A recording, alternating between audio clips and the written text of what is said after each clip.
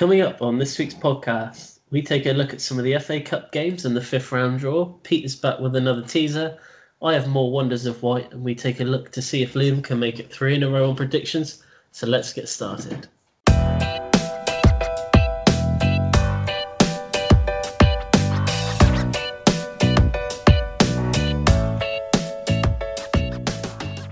Hello and welcome to episode 19 of View from the Sideline podcast. It's Chris here and Liam is with me as well. Hello Liam. Good evening Chris, how are you? I'm alright, thanks Liam. Good weekend? Yeah, not bad at all. Yeah, it was quite a quiet one for me really, no football. Yeah, it's good for you, and obviously you Villa are playing tonight, aren't they, in the Carabao Cup semi-final, so big game against Leicester. Yep. We are indeed. Still 1-0 at the moment, nearing half time, so I'm sure there will be updates throughout. So going through to potentially to a final. So yeah, and then at Wembley, that would be 5 in 5 years for them. People said we were struggling, so yeah, there you go. Look, what do they know, eh? Exactly. So we've got lots to get through. A lot of FA Cup themed stuff this week on the podcast. But we are going to start with Pete's teaser, which we did get right last week. And so let's see what you got this week, Pete. Which player played 348 games for Liverpool from 2001 to 2008, scoring 30 goals? He later played over 100 games for Fulham. Okay, good teaser there, Pete. A couple of names already coming into my head. I think it's just the Fulham bit that's thrown me a little bit. The 100 games, that seems like quite a substantial amount of games to play. Yeah, tricky one that. And it will all depend on how old he was when he actually joined Liverpool, because you think he had 7 years. Yeah, it's quite a long time.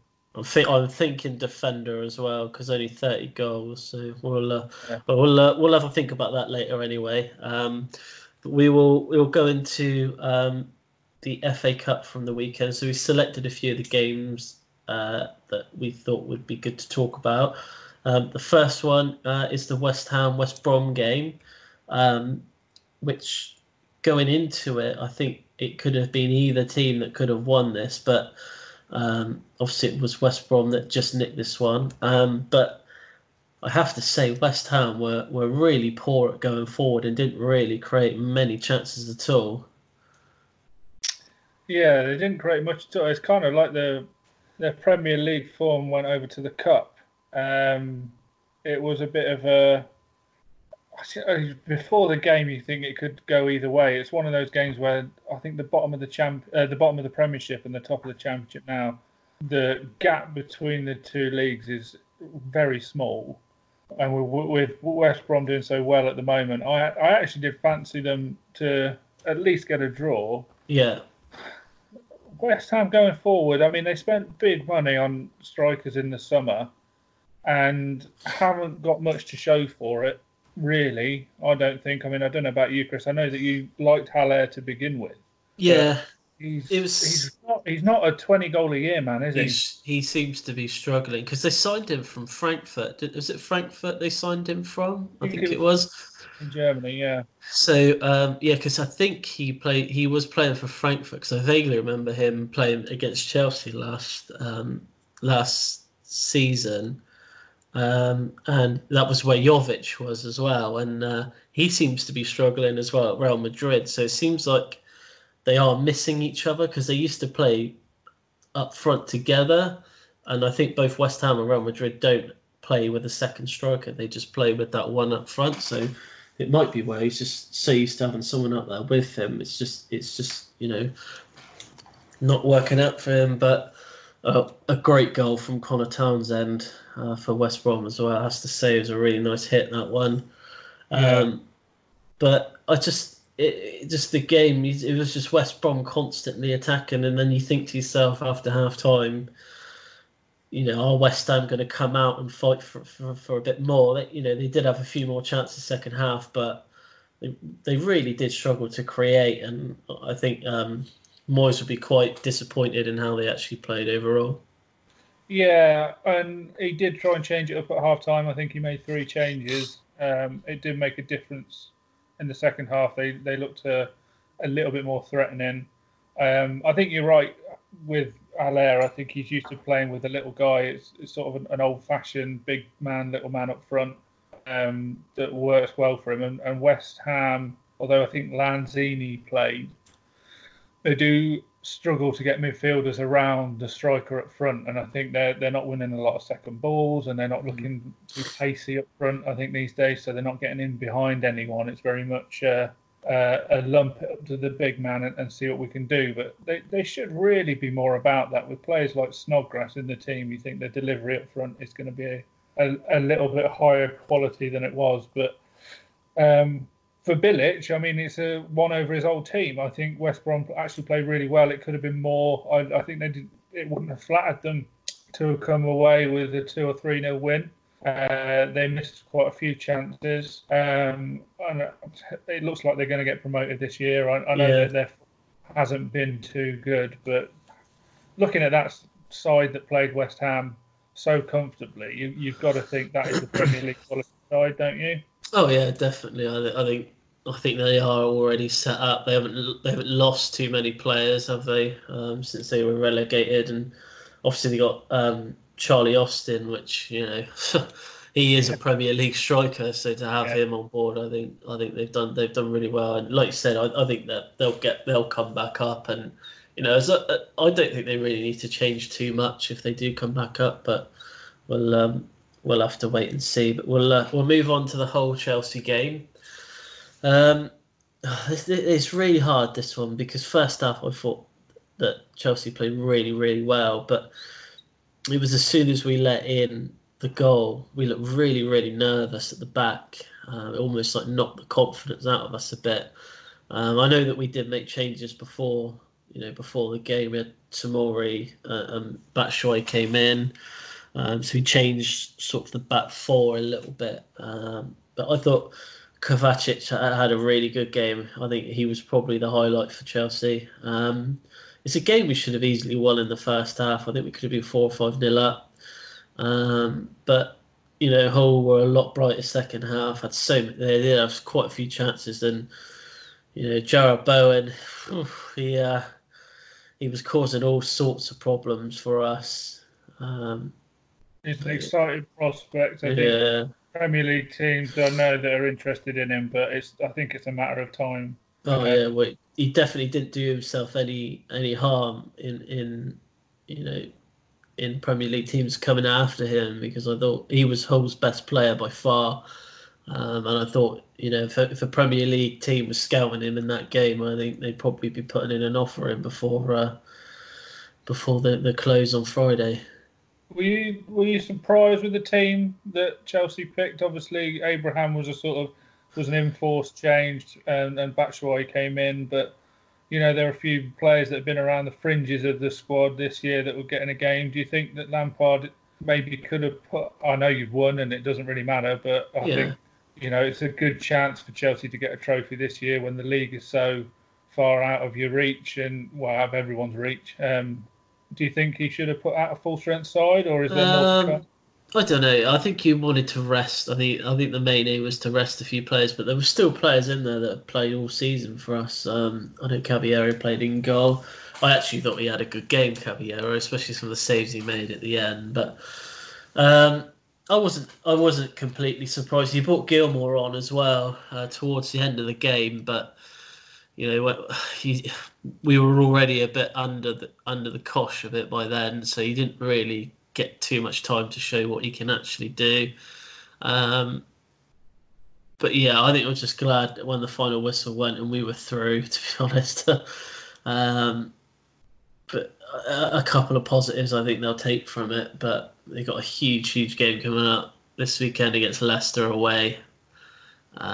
Which if we lose, the chasing pack are gonna get us, and we'll be, I think, too far behind Leicester to catch them now. If we beat them, I think we'll be in with a point behind them. So, and then after that, we've got Tottenham as well. So, yeah, and Man United. So it's not the run of fixtures aren't in our favour at the moment. Transfer wise, yeah, a lot's been said over the last couple of days. Will they? Won't they? I said last week. I think if they were going to bring anyone, I think they would have done it by now. And I don't really see them being linked to too much other than Cavani at the moment. But I don't really know if they see him as a long-term option or what really. But it's just been one of those things really with the transfer window. You know, we got our appeal overturned, and it just seems like a shame not to actually buy anyone, to go to all that trouble when they're not actually buying anyone. It just seems a bit silly, really. I did hear Chelsea joining the race for a certain Jack Grealish the other day. I think that was in the Birmingham Mail or something. I don't know whether you're at the front of the queue, but would you be happy with him at Chelsea? I think he'd be a good addition to the squad, but I think midfield is where we're actually okay in midfield. I think we've got enough players there with Kovacic, Jorginho, Kante, Barkley, Loftus-Cheek when he comes back, Mount. You know, it's where you put him. I think for Grealish. Yeah, there's quite a lot of depth where I think in other positions at the moment, probably in defence. Really, if they were to say Grealish for Barkley in a swap deal, I'd probably say yes. Whether Villa would be up for that, I don't know. So, but yeah, I was happy with the win, and hopefully, like you said, we can go on and have a decent cup run now. But one team that won't, unfortunately, be having a decent cup run is Tranmere. Obviously, since the last podcast, they actually beat Watford in their replay as well. But unfortunately, they went down to Manchester United on Sunday. And it wasn't just by the odd goal. Unfortunately for them, it did end up 6-0. Maguire, his opening goal, hit that pretty well, didn't he? Oh, great hit for centre half. And Maguire, Jones and Lingard scoring in the same game is a rare collector's item, really, isn't it? Oh, just Lingard on his own getting a goal. Yeah. It's more than I did text someone that we work with to say don't get too excited. It is only a League One side, and I got a text back to say I knew that was coming. I just think 6-0. I've read comments on Twitter to say this is going to be the turning point for them, but I personally just don't see it myself. I know you've just come off the back of a 6-0 win, but they are a League One side who had just played 120 minutes against another Premier League side literally 3 days before. So I wouldn't look too much into this result, I think, if you're a Man United fan. Not to say they didn't play well. I thought they created a lot of chances, and obviously 5 up at half-time. Just took the foot off the gas a bit second half.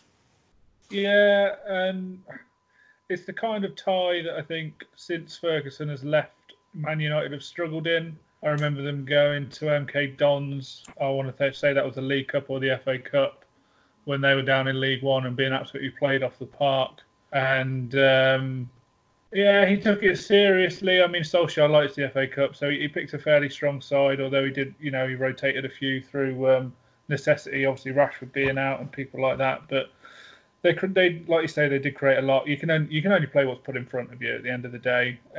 Maybe a turning point is a bit of a strong way of putting it, but you've got to win these games. And if it gives people like Lingard, who hasn't scored for a year or more, if it gives them a little bit of confidence going forward, it might make a difference going over the next few weeks. I don't know. Personally, I think a lot of the players in the dressing room will sit there and think, well, it's just League One Tranmere. But yeah, it was a good win, to be fair, for them. To be 5-0 up at half-time, you've got to say it probably could have been more. Tranmere did look tired, and probably rightly so. It's a bit of a harsh fixture list for them. I thought they might have delayed the game a little bit and maybe had it at some point during this week, considering the replay was only played. Or even Monday night. I think they could have helped them. And especially with the complaints about the pitch as well beforehand, you think they'd maybe give the groundsman an extra couple of days to get it sorted. But I guess TV companies are paid to have it on a certain day, so they have to. But yeah, the other one I wanted to mention was Greenwood getting his goal in the second half. He's is he the man to replace Rashford? Do you think he scored in every competition so far this season? Yeah, I'm not sure. He is still quite young. I just don't think I've seen enough of him really to say is he the man to replace Rashford. He seems a very striker. I think Rashford has a bit of pace and will run at people, whereas I think Greenwood's more a 18-yard box type striker. Yeah. Don't you think? To be fair, they don't really have any other option at the moment either, with Rashford being out. I think, but it's good that he's getting a lot of game time. But like you said, yeah, I think he'll be more of your sort of poaching sort of striker, I think, rather than the pace. Yeah, I think he's got a bit of pace, but probably not as much as Rashford. But they might complement each other if they were to play two up front. You never know. I wish teams would give it a go a little bit more often, because they just don't like it, do they? Well, you've got to look at take Chelsea, and with Abraham now starting, that was through an enforced transfer ban. If that hadn't have happened, I don't think he probably wouldn't have got a game, and you've missed out on a good striker. He's got quite lucky Chelsea by being given that platform. But I think if a young striker's coming through your club, they've got to get game time. And if you're playing one striker up front, I don't think it does them any good at all, really. And I think it's only good for England that he's starting to play, Premier League and Champions League games at this age. Yeah, well, hopefully he gets picked in the summer, Abraham, but we'll have to wait and see what Southgate's thinking is there. Hopefully with Kane being out, he'll get a chance, Abraham, but we'll wait and see, because they've got a few friendlies coming out, haven't they? So I'm sure he'll be probably using some players that he hasn't used before, probably like Danny Ings. I think will get a call up and be used at some point. Yeah, I think rightly so. We'll have to wait and see, but we'll move on to the Shrewsbury-Liverpool game. Didn't really see this one coming. No, what a game! Yeah, this is your proper FA. Out of all the games this weekend, this was your proper FA Cup sort of tie, when it 2-0 down, chasing the game, League One side, and ended up getting a 2-2 draw, which is obviously a fantastic result for them. And then for them to hear that, obviously, Klopp has already said that he is going to put out the youth side against them in the replay. It's a lot of incentives there, I think, for Shrewsbury, and I think you have to say they second half they were awesome. They were absolutely brilliant and fully deserved to come out of it with a draw. It was a great game to watch, to be fair. I was criticising the TV selections when they first came out, because I naively thought that Bristol City were going to get through, and it was just going to be a Championship versus Premiership side. So for Shrewsbury to even there was amazing. And then to take Liverpool, and you can say they made changes, which they did. They brought Firmino and Salah off the bench towards the end. It didn't really make too much of a difference. But having said that, it wasn't the youth team that Liverpool played against Villa. I would actually say it was probably a little bit more experienced, perhaps, than the team they put out against Everton. Maybe close. Obviously, Curtis Jones was very young. I think they had the two fullbacks were quite young. But, Matip was playing. Oxlade-Chamberlain, I think, came on, perhaps. But he was definitely there. Origi was up front. And, yeah, it wasn't a youth team in the sense of they were all under 18 players, and it just seemed like Shrewsbury wanted it more, especially in the second half. Although hilarious own goal to make it 2-0, you have to feel sorry for it. But I don't know what he was thinking of doing. And if it was, if it wasn't for that, Shrewsbury would have probably been through. To be fair, they showed a lot of heart and commitment, and it was more than what Liverpool was showing, and I think that's what got them the goals in the second half.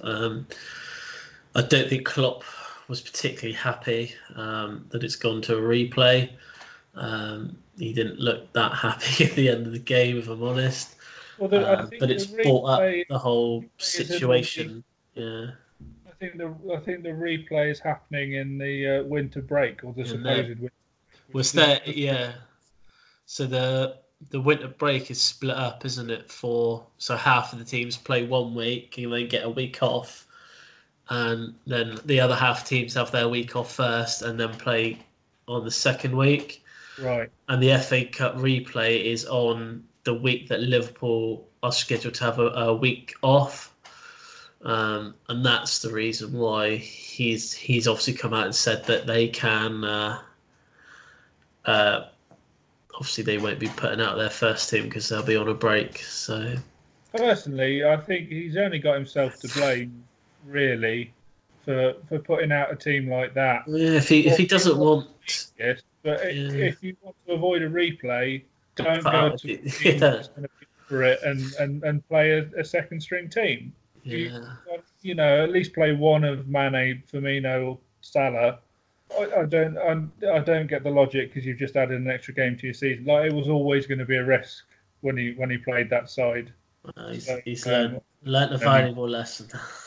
Yeah, he never seems to take the FA Cup seriously. I think they said in commentary that he'd been knocked out at the fourth round every year that he's been in it, which I think is quite a surprising stat, really, for someone who's won as much as he has. But great for Shrewsbury, absolutely brilliant for them. Don't care what Piers Morgan says on Twitter.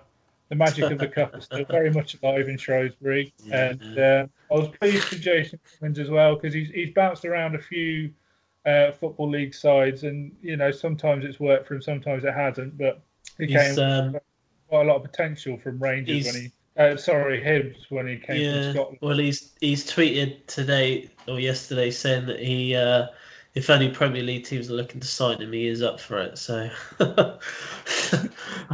don't know how happy Shrewsbury will be that, but yeah. Well, he's confidence, but he took his goals very well. I know one was a penalty, but the second one was a good finish, and he caused some problems when he came on. Definitely, but so that will go to a replay.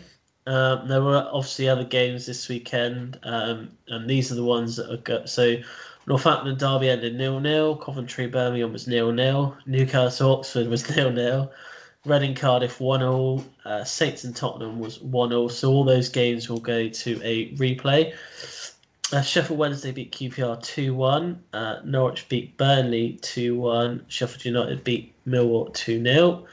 And last night, Arsenal beat Bournemouth. Just quickly on the Bournemouth situation. Out of the FA Cup now. Arsenal didn't put out a particularly strong side. What is going to happen to Eddie Howe, do you think? Do you think he will leave before he's sacked, or sacked before he can leave? I think the club owe him enough to let him decide when he leaves. And I think they're well run enough to let that happen. So I think that if the going really gets tough, I think Howe will decide to maybe leave rather than the board sack him. Yeah. And I think he's basically made himself an unsackable manager. Personally, I don't think they have any right to, from taking him for League Two all the way to the Premier League. So yeah, I think if he's gonna go, he's gonna go on his own accord. I think by the end of next month, I think it will be very clear whether if he's still there or if he is actually going to go. I think I think they've got a few games in there against some of the teams below them as well in February. So yeah, they've definitely got to play Villa at some point. So yeah, so it's going to be good to see. Just a quick update on the draw from last night. Manchester City getting Sheffield Wednesday, which is quite a nice tie for Sheffield Wednesday, especially being home. Sheffield United will play Reading or Cardiff. So Chelsea will play the winner of Shrewsbury or Liverpool. So there's no guessing there, Liam, which team I'll be cheering for in the replay between Shrewsbury and Liverpool. Yeah, well, You never know. If Klopp continues this way, he might put out an under-18s team Yeah. if they get so. But yeah, I think everyone apart from Liverpool will be rooting for him in that one. Yeah, so West Brom got a nice home draw. They'll play Newcastle or Oxford, which I think even if they get Newcastle, I think they'll have a good chance of winning that one. Yeah. Leicester or Coventry will play Birmingham, so that's quite a funny situation there. Coventry and Birmingham having a replay at the same ground for the fans will be standing or sitting in opposite ends again, which is quite surreal, really, to think. I think must be the first time this ever happened, but. Yeah. Northampton or Derby against Manchester United. So Wayne Rooney could be up against his old club, depending if they can get past Northampton. Southampton or Spurs against Norwich. So Saints. I don't know. I think they might edge Tottenham in that one. And then Yeah. And then a really good draw for Portsmouth, home to Arsenal, but we will go into that a little bit more later in our FA Cup feature. So that is all for part 1. We'll be back in part 2 where we have a very small EFL review, as there were hardly any games in the EFL. Seem to be all playing tonight instead. We'll have a look, see how Yeovil got on at the weekend, see how we all did in predictions this week. I've got some Wonder to White, and we'll try and guess the teaser answer. So we're back in part 2.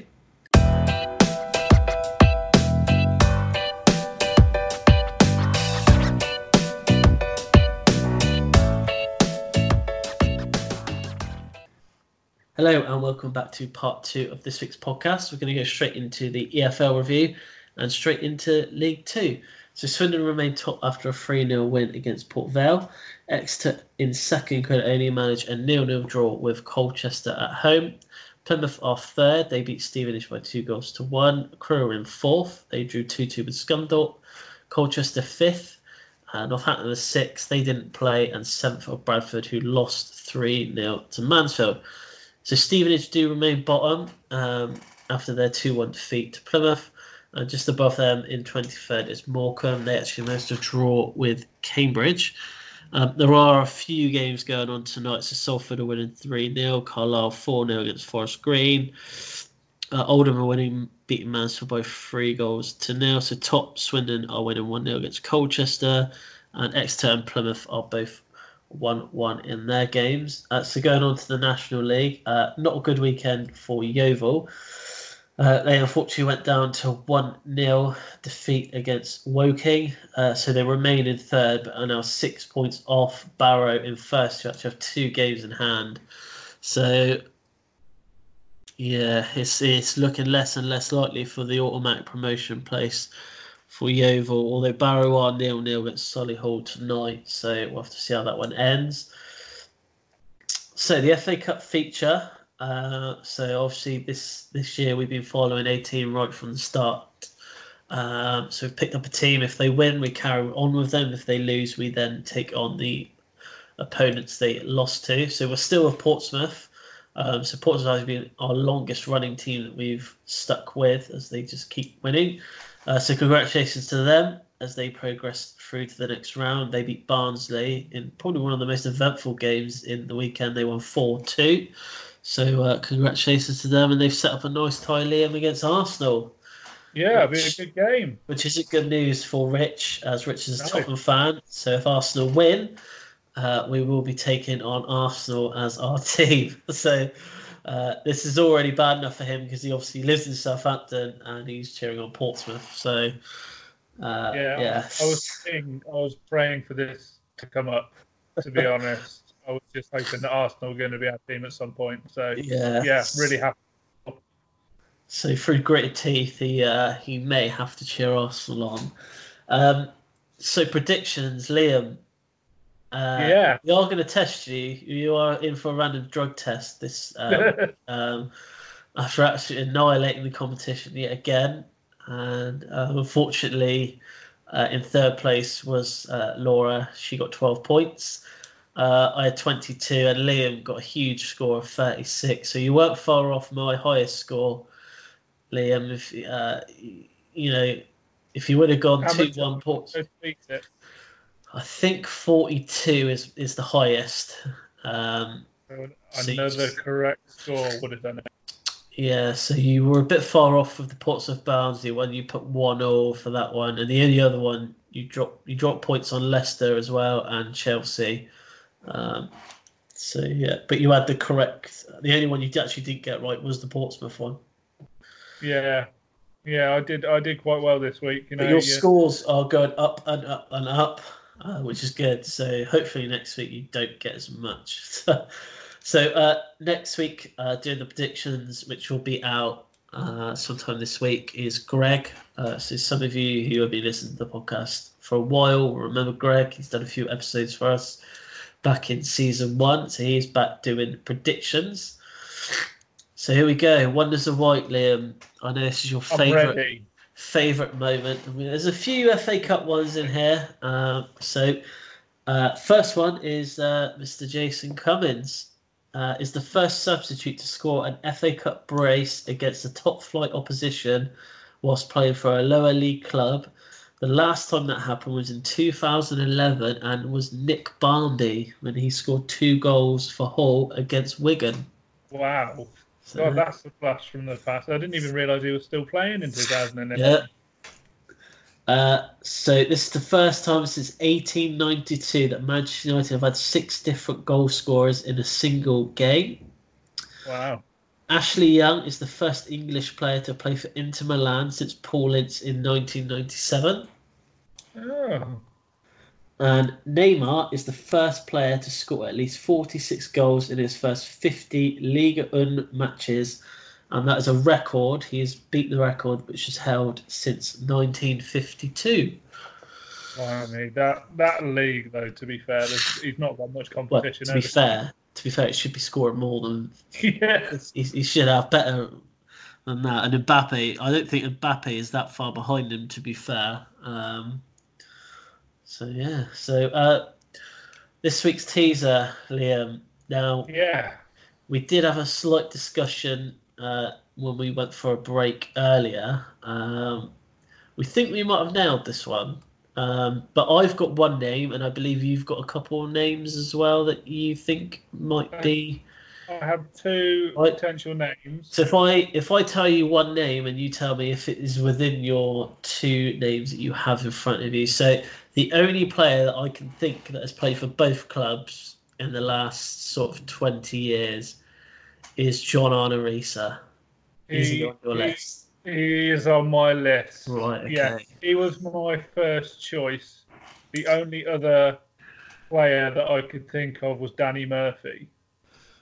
Ooh. But I think Danny Murphy, I think he played for Liverpool before 2001.